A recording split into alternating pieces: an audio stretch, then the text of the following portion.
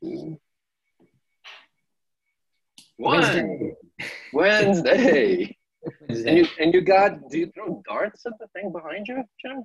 What is this? Yeah, that's for managing. That's for us a model of someone's possible injection sites on a body. As you know, with Health Beacon, we manage people that need to take medications. So this is my data room, my data labs. This is where we do our kind of user testing, for our products. And yeah, we figured out it's pretty cool. Actually, my this is a Sharp Spin. My computer's sitting on top of a Sharp Spin. That's kind of our lab where we test out other products over there. And amazing to see you back in the office, actually, too. Fantastic. Yeah. We're keeping socially distance. We've got good policies. Hopefully they work. But Ireland is pretty good shape. The big question now is will they open the pubs, which is probably No, I hear you, and I think there's so many things going on. We had a storm or hurricane warning yesterday in New Jersey. Actually, the guest that we're supposed to have today is from New Jersey and still out of power. So we got somebody who was on the list just later on, which we'll talk about. excellent. And then how are your push-ups going, by the way? I'm done. Yeah, nice. Nice. I'm fighting through. I think today's day 18. I'm driving. People are sick of seeing me on Facebook knocking push-ups out, but it's been good. It's good. Are you feeling healthy, or do you think you got an impact from it? I honestly, I think I posted my the 25th day that I wasn't tagging anyone, just whoever sees it kind of thing. But I feel like I developed a habit with it. This morning, actually, I did 30. I'm pushing myself. So my goal is in 30 days, just be very comfortable with the 30, right? Or 35. I don't know. I'll see. But I'm social pressure, right? The whole social pressure of making a commitment and having to do it, like that seems to be a big factor on it. So I know I'm actually like writing parts of my book every day, little by little too, because the social pressure, it's like all of a sudden it's like, 110 people and growing every day that are signing up for my thing. I'm like, holy crap, people, I need to actually deliver something.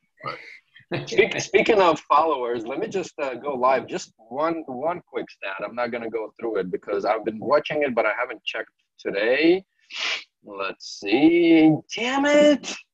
Only 99. We're one shy from 100 subscribers. Damn it.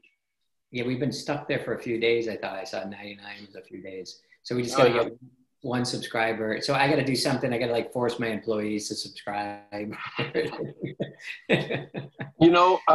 I look at some people that just on their engagement, like on social media, they have a shitload of followers, but the engagement is nothing. And I'm like, you can kind of tell people buy followers. To me, it's like, that's kind of useless, right? So don't force anything on anyone. Okay, we won't pressure them. Last thing, I woke up to some crazy ass news this morning. Teladoc acquiring Livongo. I mean, the second thing was Livongo Teladoc merger. Mind blown. 19 billion, something like that. Which makes sense. Makes sense. Yeah, I'm blown away. Like I only got it in the afternoon. I was just kind of off social media this morning and blown away. But it feels like one of the biggest strokes of genius and timing and good product, like for Livongo, the way they've in an incredibly short period of time conceived of a market, built a great product, got traction, took the company public, partnered with the other big digital healthcare or whatever virtual healthcare player in the space. And now you've got this like $20 billion company that wasn't even a concept. Like we still got to have Glenn on. I know John Halleck, when we first started this crazy ass journey, you and I, right? How many weeks ago, John texted me saying, I need to get Glenn on, right? And I'm like, just watch a few before you get Glenn into anything. So let's see if we can schedule him in. Maybe now he's more chill. I don't know, but would love to have him. Maybe. Speaking, by the way, last thing on that, I tweeted something. I mean, I think once again, they kicked off what I think is going to be, kind of deeper partnership. And even, I kind of tweeted this morning, we're going to see Amada and American Well or Amwell merger pre-IPO or something. I think it's fascinating. Like, and it's interesting that in the same time you have this Teladoc Livongo, kind of coming together, that you have all these big all these big technology companies in front of the Senate around antitrust issues, where you have these large players. So I think this is really interesting how it seems to be on steroids, the way the marketplace is developing so quickly. And like a lot of these companies start to feel like each other, don't they? Like, like the Omadas and the Silver Clouds that we talk a lot about, which are great companies, great product offerings, started off differently, and they're kind of virtual chronic disease management platform, right? I can't keep track of it. I mean, there's obviously these big moves afoot, but I just love the twist on not just the language. Honestly, I think they're doing it, but like I think it's consumer directed virtual care, right? I mean, yeah. And anyhow, speaking of kind of remote virtual care, I'll introduce the next guest, who's already waiting in the waiting room, who is a dear friend. He's super fun guy. And he's been actually on the list, but he's been struggling through, and I'll let him talk about how many days now, but long COVID. I know we're not supposed to say the word, but I'm sure. So Manish Juneja, who is a digital health futurist and just an amazing individual. I'm going to invite him in. Great. I'm looking forward to seeing Manish. I haven't seen him in ages other than social media. Hey, Manish. He's coming. Hey. Are you in the car? This is our first one with doing something with someone in the car. I'm in Los Angeles today. That's awesome. That's awesome. I'm not a robot. I like it. Yeah. I like it. So Manish, you know Jim, right? Jim just said you guys met not just on social media, through kind of the Health Excel and other things. Yeah. I was excited that you were coming on tonight, Manish. You're looking forward to chatting with you. And I think the first time I met you, you definitely had some kind of monitoring device on your head. It was in Dublin. There might have been a problem. Oh, yeah, that's right. Yeah, when I was wearing that NASA T-shirt, I remember 2000. That was probably 2013. Yeah. Good memory. That's right. So Manish, I don't know if you've watched any of the other episodes. All right. A few. So, it's kind of like no bullshit, just kind of, I don't have drinks today because we've been doing this a bit earlier than normal, which is a whole other story. I've just got water. But I'd love to maybe, I know I've been following your journey, which some of the docs kind of told you you're crazy, this is nothing. Well, actually, no, they didn't. No, okay. Well, let's go way back. What COVID? I know we're not supposed to say it. And maybe a little about Manish a little bit. Maybe just a little. Yeah, quick. True. What?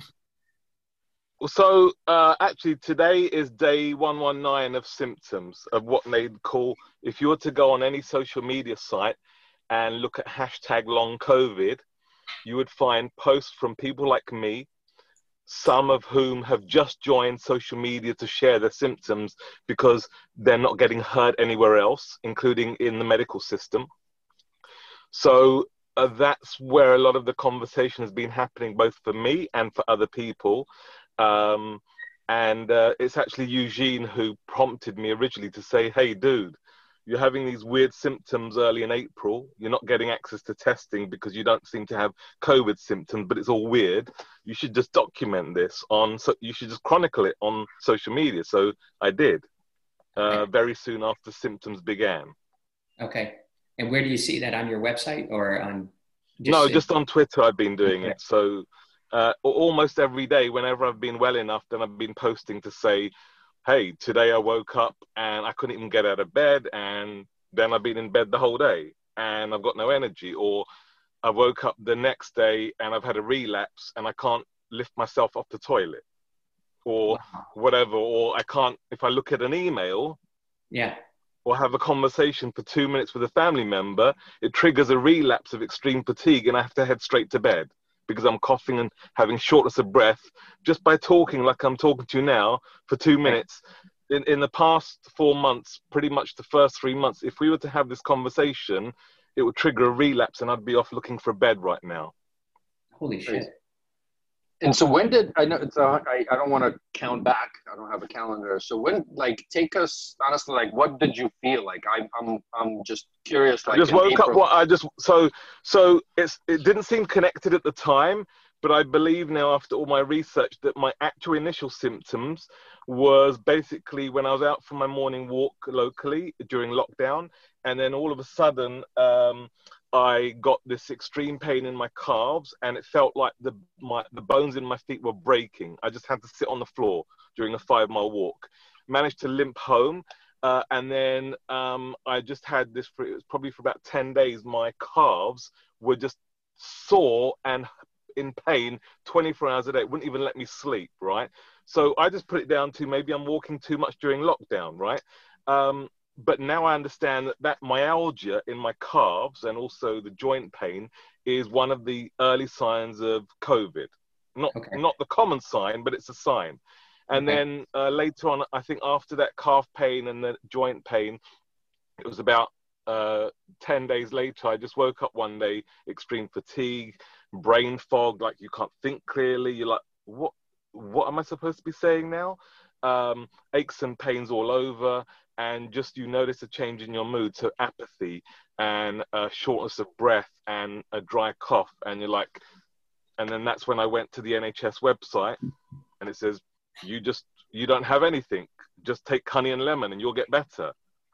It's interesting because around that same time, maybe a little bit earlier actually, JL Neptune, right in New York, right? Yes. I know he went also public with a video, but he had like clear symptoms, and it was kind of, came in and he ultimately recovered. And I think, I haven't checked in with him in a while, but for you, like, I mean, I've been watching your journey, obviously both, on the public side, but also through I love, hearing positive updates, especially on over our WhatsApp, especially in the last week or so. This is why I'm glad you're able to make it with us beyond the 2 minutes, right? So. But so did you get so you then got diagnosed with COVID? So you got a straight diagnosis with COVID? So you actually haven't been diagnosed with COVID? Well, it's a long story, but if I summarize in a nutshell, essentially at that time, in the NHS, there was very limited access to testing anyway, in terms of swab tests.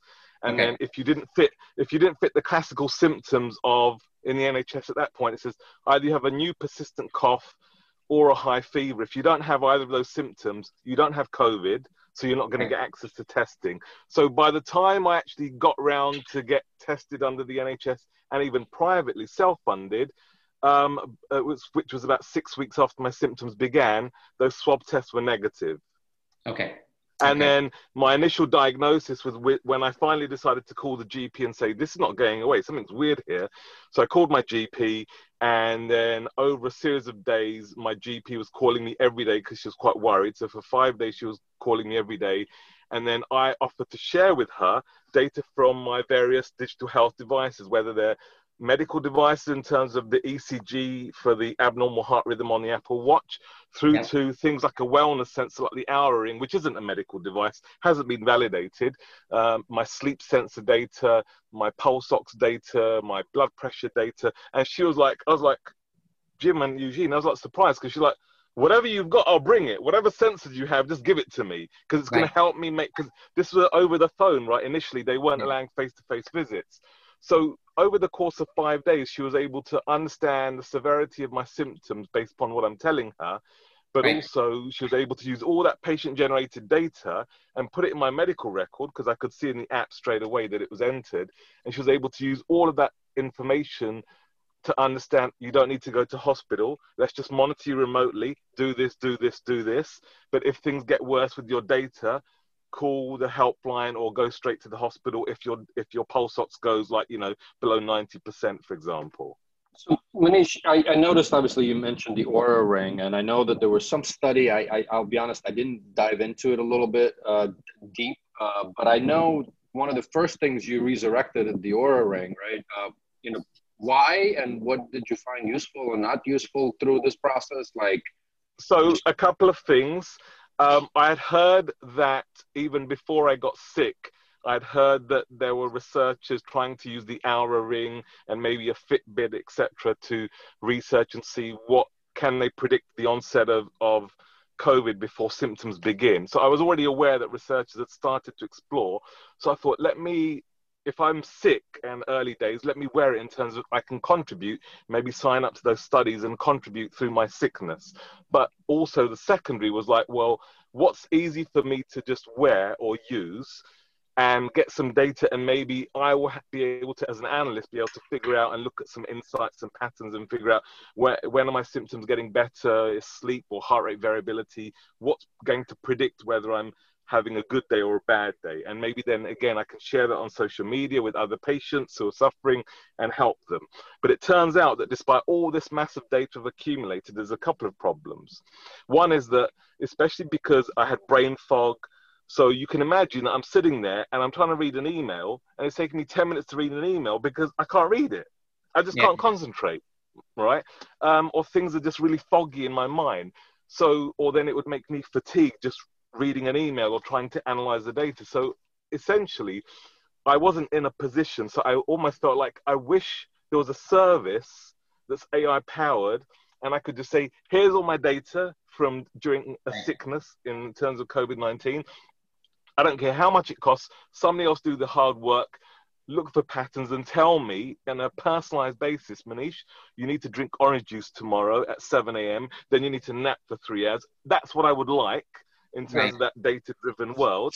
But essentially, when I look through all my data, like people saying, have you noticed whether your heart rate variability is linked to your relapses or whether your respiratory rate at night or maybe something, your duration of sleep or your deep sleep, it predicts this or this. And I was like, to be honest, not only have all the symptoms been completely random, they come and go every hour. They change. You can imagine how terrifying that is when you don't even know what's going on. So when you're looking at the data, there isn't anything I found on the surface that shows an association or correlation.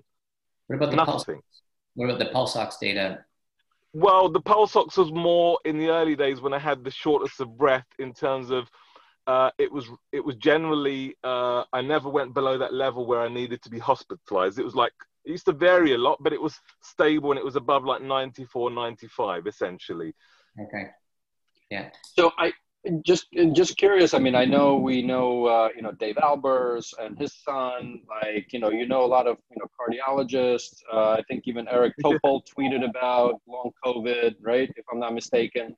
Yes, he did. What have you found through kind of your own network, right? So I mean, there's NHS and there is the public service. I know you also paid out of pocket to, in the last couple of weeks just to go check. But like, some of the docs like Dave and Eric and others, just I'm curious, like your well, to be honest, I haven't really discussed with them. So first of all, it's important to make it clear that my reason for documenting on social media, on Twitter, is to basically just for me to remember what was happening to me and also to raise awareness of this and get a conversation that, hey, this is a risk. It's not just either dying or 14 days recovery. So there's this weird stuff happening, and just hopefully to inform researchers as well to go, like, this stuff needs to be studied.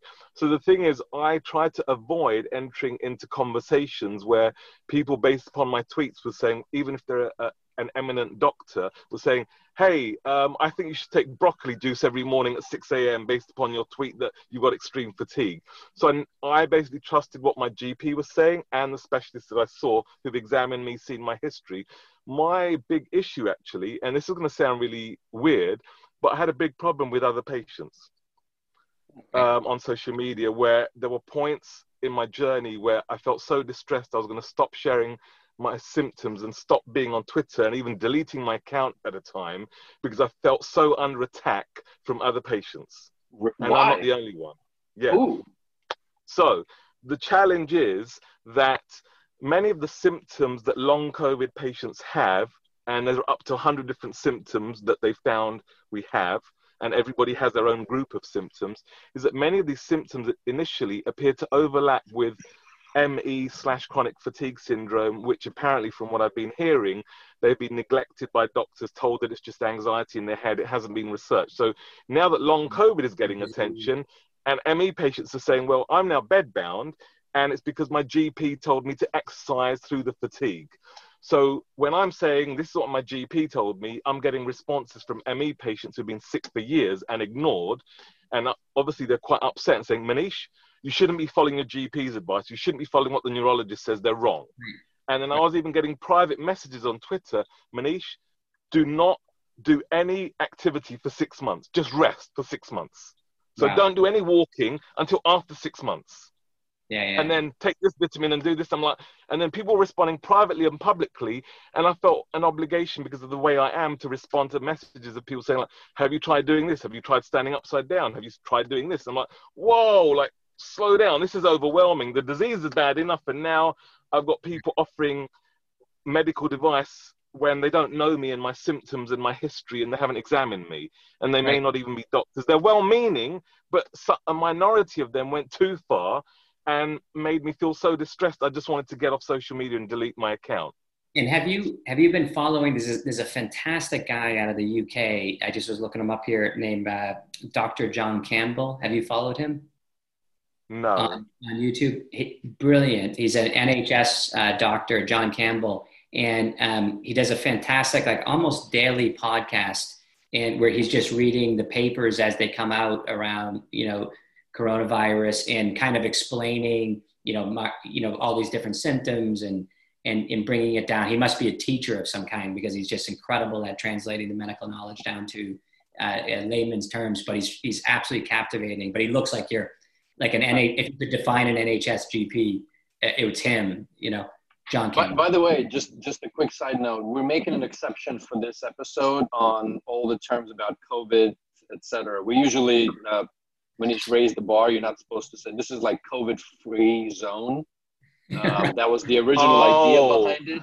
But because we're talking to you, and actually the main kind of like, we've been, I'm just super happy to see you back to, I think, almost the Manish that I know. Almost. Well, I've still got a while to go, so I'm not entirely better.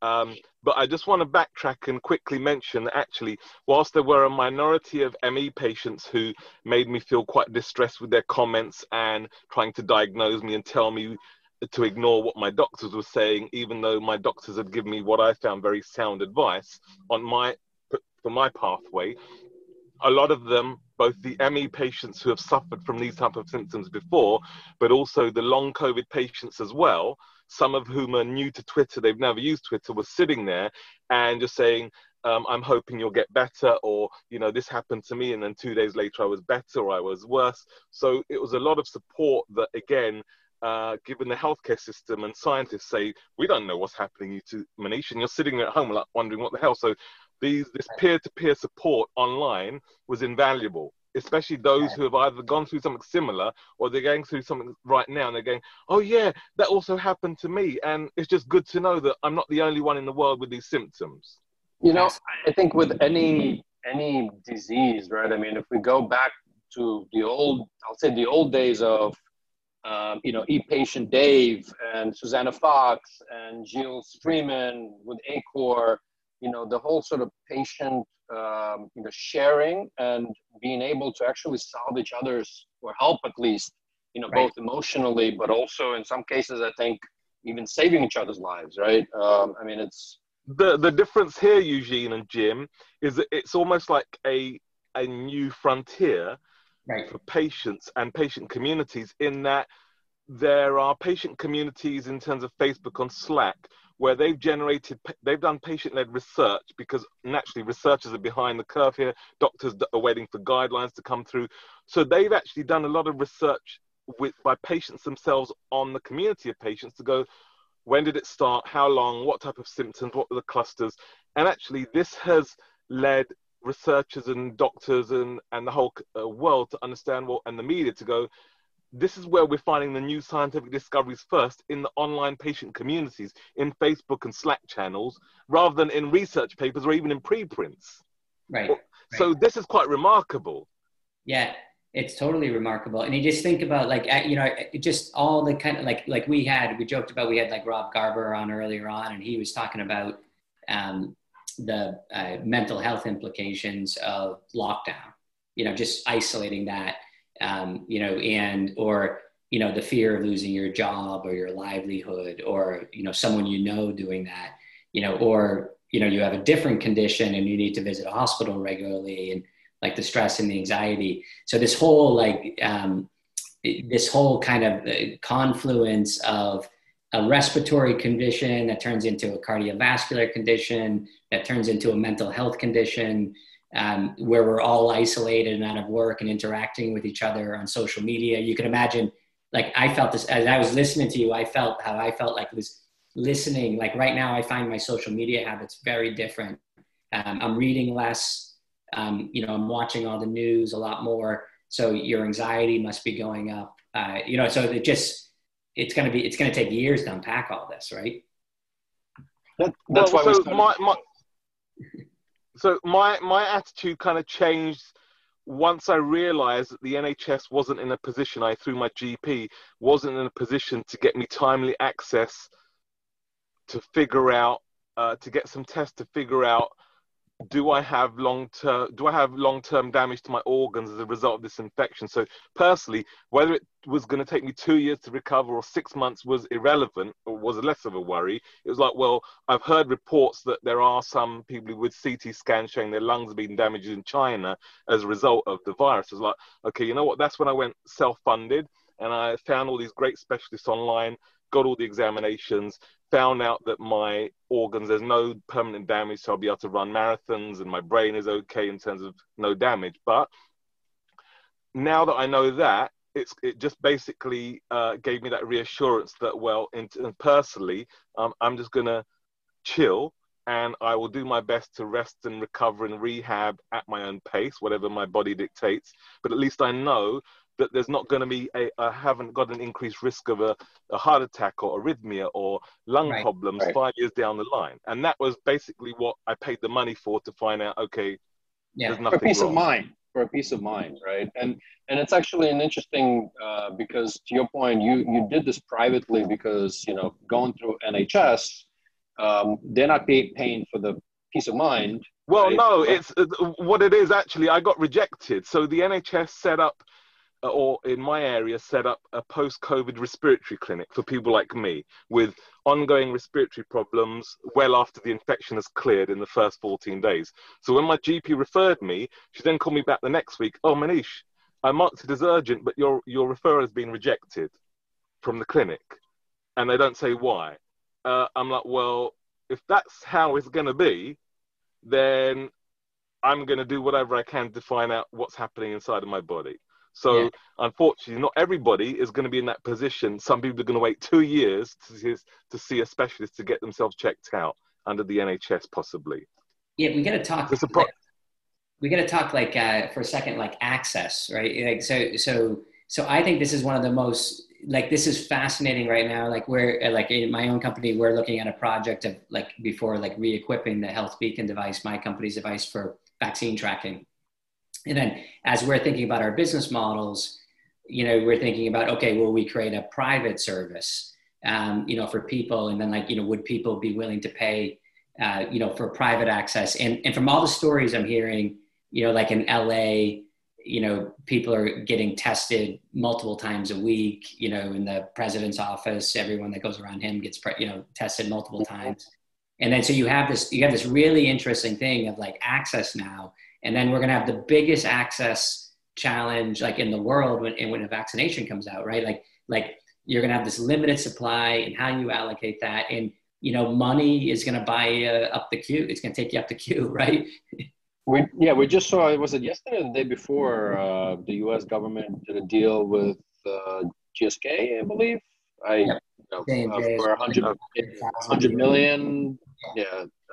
So this is the interesting thing about access, because some of the patients, long COVID patients on Twitter, when I was saying, like, I had a great neurologist chat They've done the brain scans and the other MRIs, all normal. And I told the price, I shared on Twitter how expensive this journey was. I would have sold my car to pay for this if I didn't have the money. Now, what's interesting is that some of them joked, but I don't know if they were serious, to say, well, maybe we should basically band together as long COVID patients and organize a group discount with your neurologist, because we all want these scans, you know, to understand what's going on. So it's like almost patient collectives and bargaining power if we're thinking about going private. And what does that mean around the world when patient communities can even maybe approach a manufacturer of antigen tests or antibody tests and say, hey, you're selling these via the online pharmacy for $60 a pop for an antibody test.